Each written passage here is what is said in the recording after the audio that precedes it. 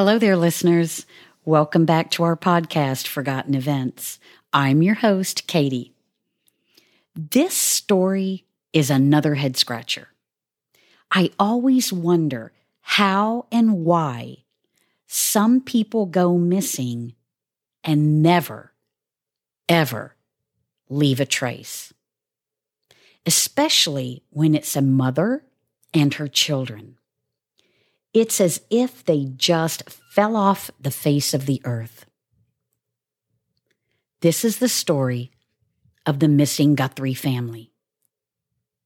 It was February 5th, 1977, when a 29-year-old mother, Leslie Guthrie, picked up her children, daughter Julie 6 and son Timothy 3, from their father's home in Cantonaw, New York, for a visit.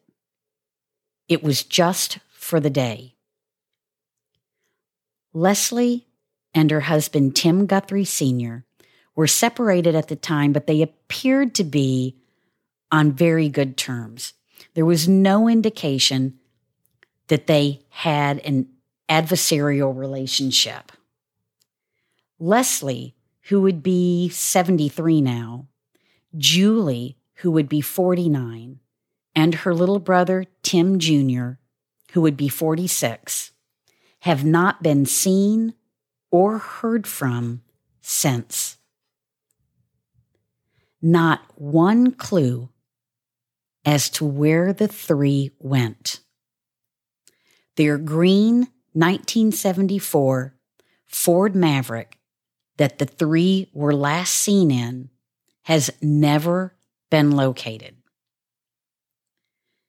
Their father, Tim Sr., spent his life savings searching for his family. He hired private investigators, and he traveled the country following leads. Leslie had left most of her possessions behind, so no one ever suspected she disappeared with her children to start a new life somewhere. That wasn't in question. However, with no bodies ever found and no trace of what happened, police believe the three could still be alive. During the investigation, Bedford, New York authorities pursued many leads for years and were able to get the case significant attention in the New York media, but all to no avail.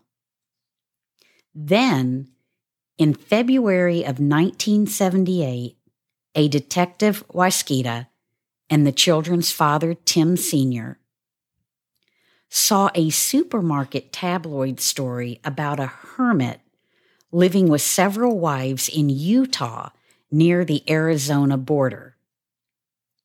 One of the wives in a photo looked a lot like Leslie, and the caption on the tabloid indicated that Leslie was her name.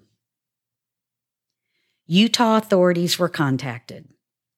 They would investigate only to find that the family was no longer there.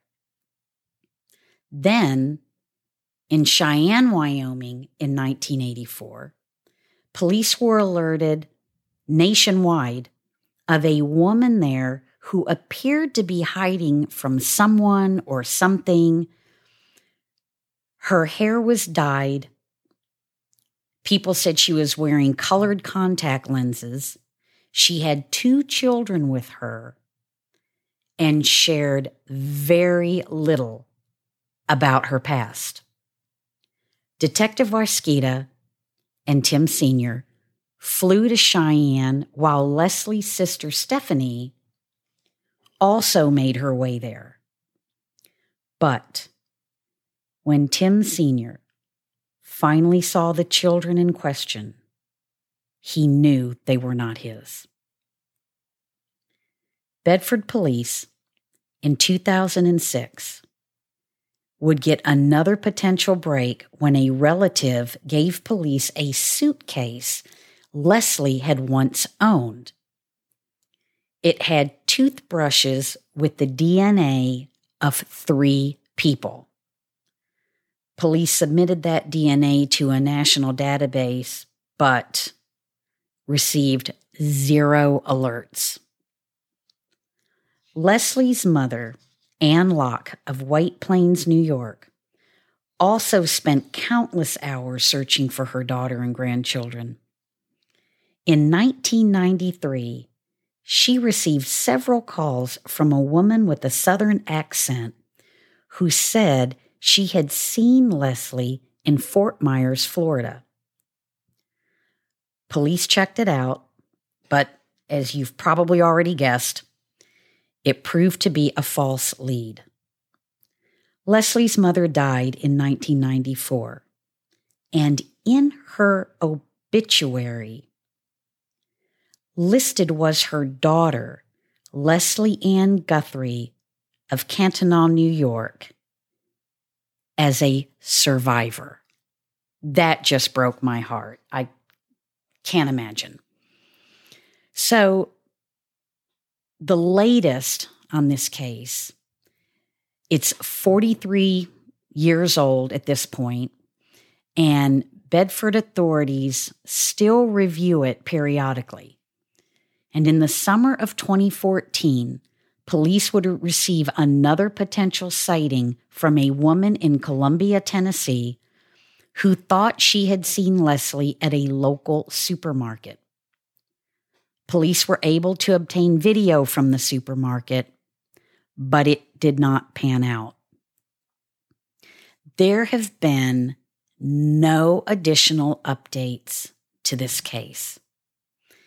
It leaves you wondering how these types of cases can go unsolved for so long, especially when there's more than one individual involved.